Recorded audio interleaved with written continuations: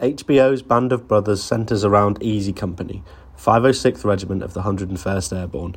Produced by Tom Hanks and Steven Spielberg, it hit our screens in 2001 with 10 near-perfect episodes showing the lives of the men who served in this now legendary company. In today's episode of A Few Minutes of History, we should be discussing some of the trivia and behind-the-scenes stuff that made this series so fantastic.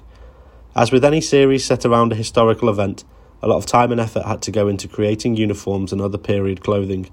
The production required over 2,000 American and German military uniforms, 1,200 period costumes, and they had more than 10,000 extras with over 500 speaking parts throughout the show.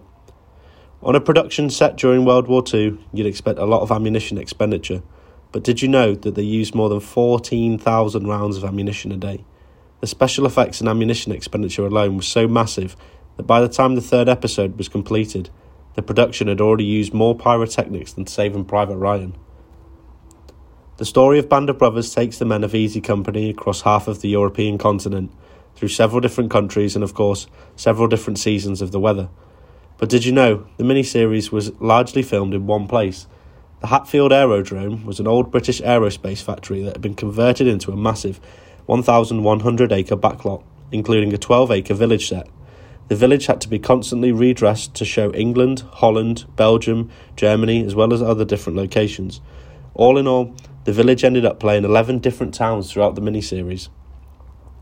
Amazingly, the Bastogne Forest for Part 6 and 7 of Band of Brothers were actually filmed indoors.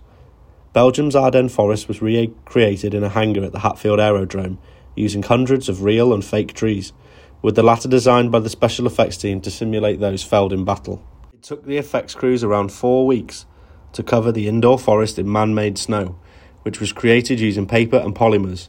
And while the actors looked and acted extremely cold, in interviews since the show's finished, several of them stated it was actually the opposite, and the hangars were extremely hot and stuffy. The World War II era weapons were key to the production, and Tom Hanks and Steven Spielberg insisted on authenticity. So they went to arms dealers and picked up around 700 authentic period weapons for the production.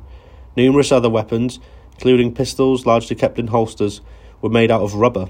But often, when you see the men of Easy Company firing their rifles or machine guns at the enemy, they were firing the real thing. The Tiger tanks for Band of Brothers were actually T-34s converted to replicate their old World War II enemy. These working replicas had fully functioning turrets and guns, and the teams built around 6 different types of tanks, whilst renting 4 for the miniseries. Well, that's all we've got time for in today's episode. If you enjoyed, please do like and subscribe and drop me a comment. Thank you all for watching, and we'll see you on the next one.